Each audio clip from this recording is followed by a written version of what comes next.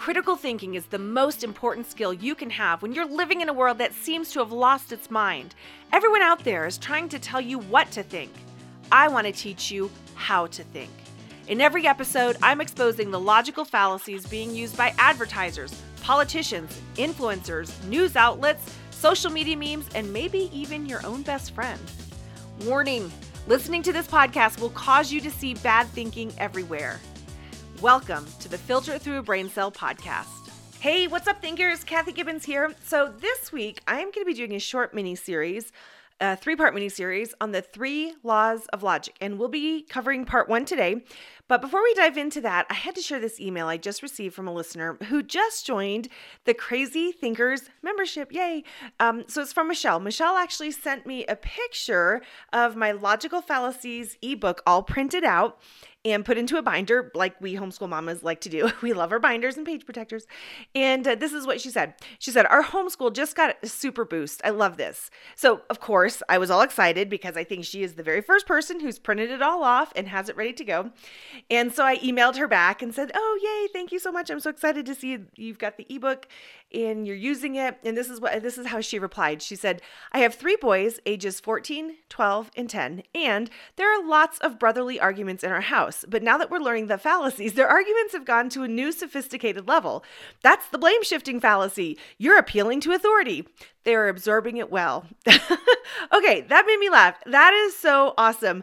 Thank you, Michelle. I have to laugh about the whole new level of arguing. Get ready, parents, because you may, if we're on episode, 107 now, you've probably already figured this out, but it is so true. These middle and high school years are the perfect years to teach them good thinking because they pick it up so fast and they take great joy in using this new skill on you or on us as parents, on their siblings and everyone around them. So it is perfect, which is why my daughter and I started the Crazy Thinkers membership. And you guys, the doors are open right now. So here's what it is. It is a monthly membership designed to help you and your teens practice what they're learning here in the podcast about good thinking and recognizing fallacies. There's 3 things you're going to get every single month. Each month, number 1, you'll get a link to an article, or maybe it's a news headline, or it's a meme, or it's an ad. It's something taken from real life that you can look at with your teens to challenge you and them to think well about it. And don't worry, we will include a list of questions to help you have a good conversation and to get all of you thinking. Now, number 2, every single month, we'll also do a live training where I will be teaching different aspects of good thinking. And yes, it will be all new content that will not be taught here on the podcast. So the membership is the only place that you can get it. And then number 3, lastly, we will be having fun monthly challenges as another way to practice using the fallacies. So because this is a founding members launch, the price is the lowest it's ever going to be. It's just $9 a month because the people who join it now are kind of going to be helping me create it and get it up and going and hopefully giving me some testimonials and reviews. And so anyway, so that's why we're just launching it for $9 a month.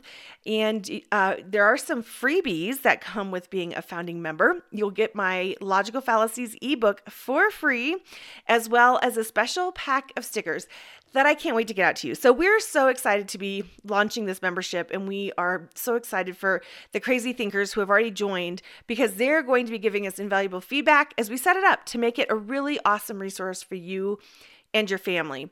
And okay, so a funny story. When my daughter, Lena, and I were filming the little video for the checkout page, I think we had to re-record it about 20 times to get this 1.5-minute video because rather than calling it the Crazy Thinkers membership, she kept calling it the Crazy Members Thinkership. And it was so funny. And honestly, the more I think about it, I actually kind of love the word thinkership. So that might be what we call it.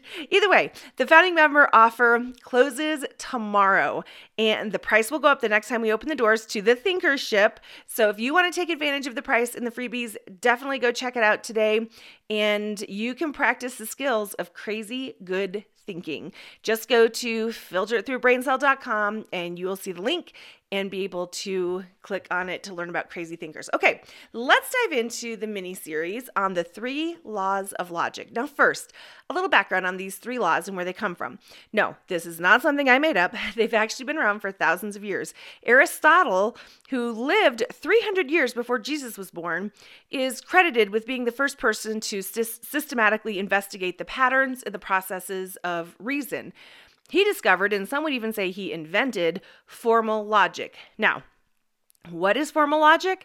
And what is the difference between formal logic and informal logic? Great question. This could be a fairly technical, complicated answer, but I'm going to keep it super simple and just say that formal logic is the study of arguments where they break down how the arguments are structured and formed, and formal logic also analyzes the truth values of statements and how they interact with each other. I've even heard formal logic called the mathematical study of logic itself, because there are some ways of studying logic that it looks like math. It looks like you're doing algebra with symbols and all kinds of stuff. It's really interesting. Now, on the other hand, informal logic is basically the way we use reasoning and thinking in everyday arguments and conversation. Everything we've done in this podcast so far, all the logical fallacies have been informal logic. So these 3 laws of logic are the first time I've really talked that much about formal logic, and we're going to keep it super simple, and I promise you will get it.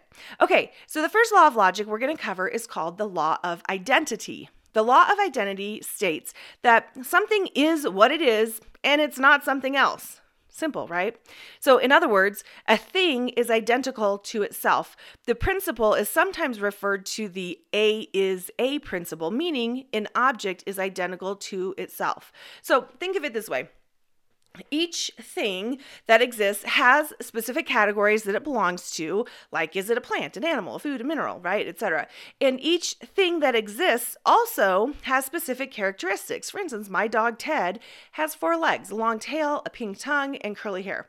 So for something to exist, it has to have certain categories, belong to certain categories, and it has to have certain characteristics. Let me give you an example.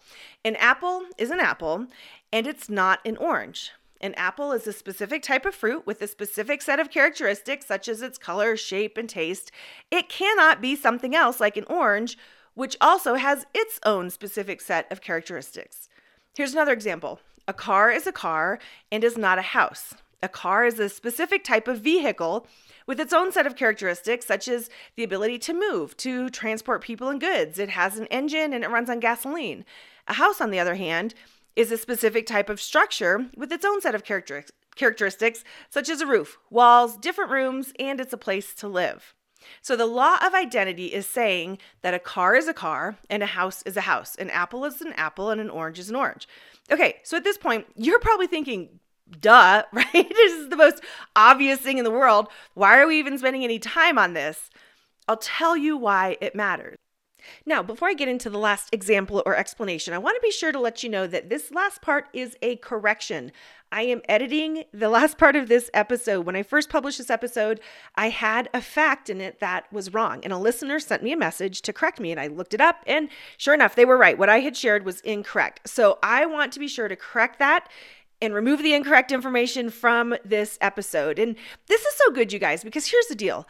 We're all human and we're all going to make mistakes. If you think that just because I host a podcast that I'm going to always be right and be perfect, you're mistaken. I try. I really do. But it happens, right? And it's a lesson to me to keep trying. And if you think that you will always be perfect and right, you're also mistaken, right? It just is the human nature. We try, but we might not always get it right. So the whole goal is to be willing to seek truth. If you remember from back in episode 16, one of the things that makes a good conversation is being willing to be persuaded or being willing to be to change if you're presented with other information. And I am working on a whole episode on this topic because somebody asked me a really good question recently, about what do you do if you're in a conversation and somebody makes an error, or maybe you're the one that makes an error, right? What does that do? What do you do? And what does that look like? How does it sound like?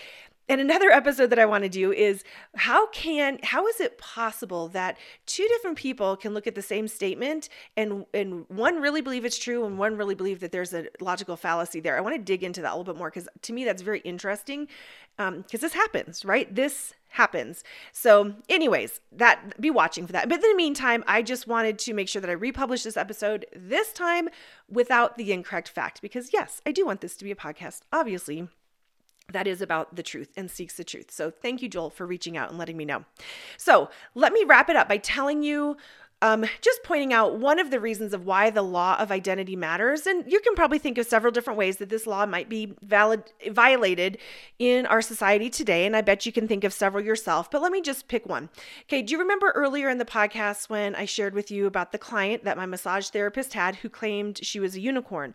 Well, this is just a small example of a growing group of people who call themselves furries, and they identify as animals, or they like dressing up as animals, either as a cat or a dog or some kind of animal. In this case, the person was a unicorn.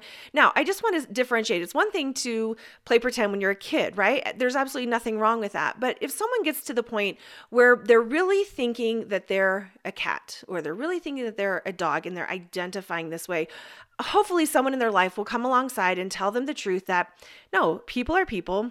Cats are cats. People can't be cats. And so often today in today's culture, that a lot of times doesn't value logic, it values feelings. And if someone feels like they're a cat, then it must be true, right? Well, no, it's not. The law of identity says that something is what it is. And, I'm here to tell you, we don't have to go along with someone's bad thinking, even if it goes against their feelings. It's okay to tell the truth. Our feelings come and go, they change. But truth is truth, and the law of logic helps us keep a firm grip on reality. So the question to ask yourself to correspond with the first law of logic, the law of identity, is this: what is it really? Yep, that's it. Super simple. Just define it. What is it really?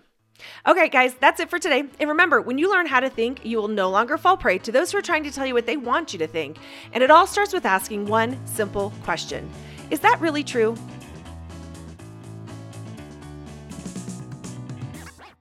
I would love to hear from you. Do you have questions about fallacies and cognitive biases? Are you now starting to see and hear them everywhere around you too? Well, send them in. They just might get featured on the podcast. You can email them to me at think@filteritthroughabraincell.com, or you can connect with me on Instagram at filteritthroughabraincell. And if you want to be notified about when new episodes come out and all the things that we're doing, go to www.filteritthroughabraincell.com and sign up to receive email updates. I would love it if you would help us on our mission to teach society how to think well. Please subscribe, leave us a review, and share this podcast with people in your life.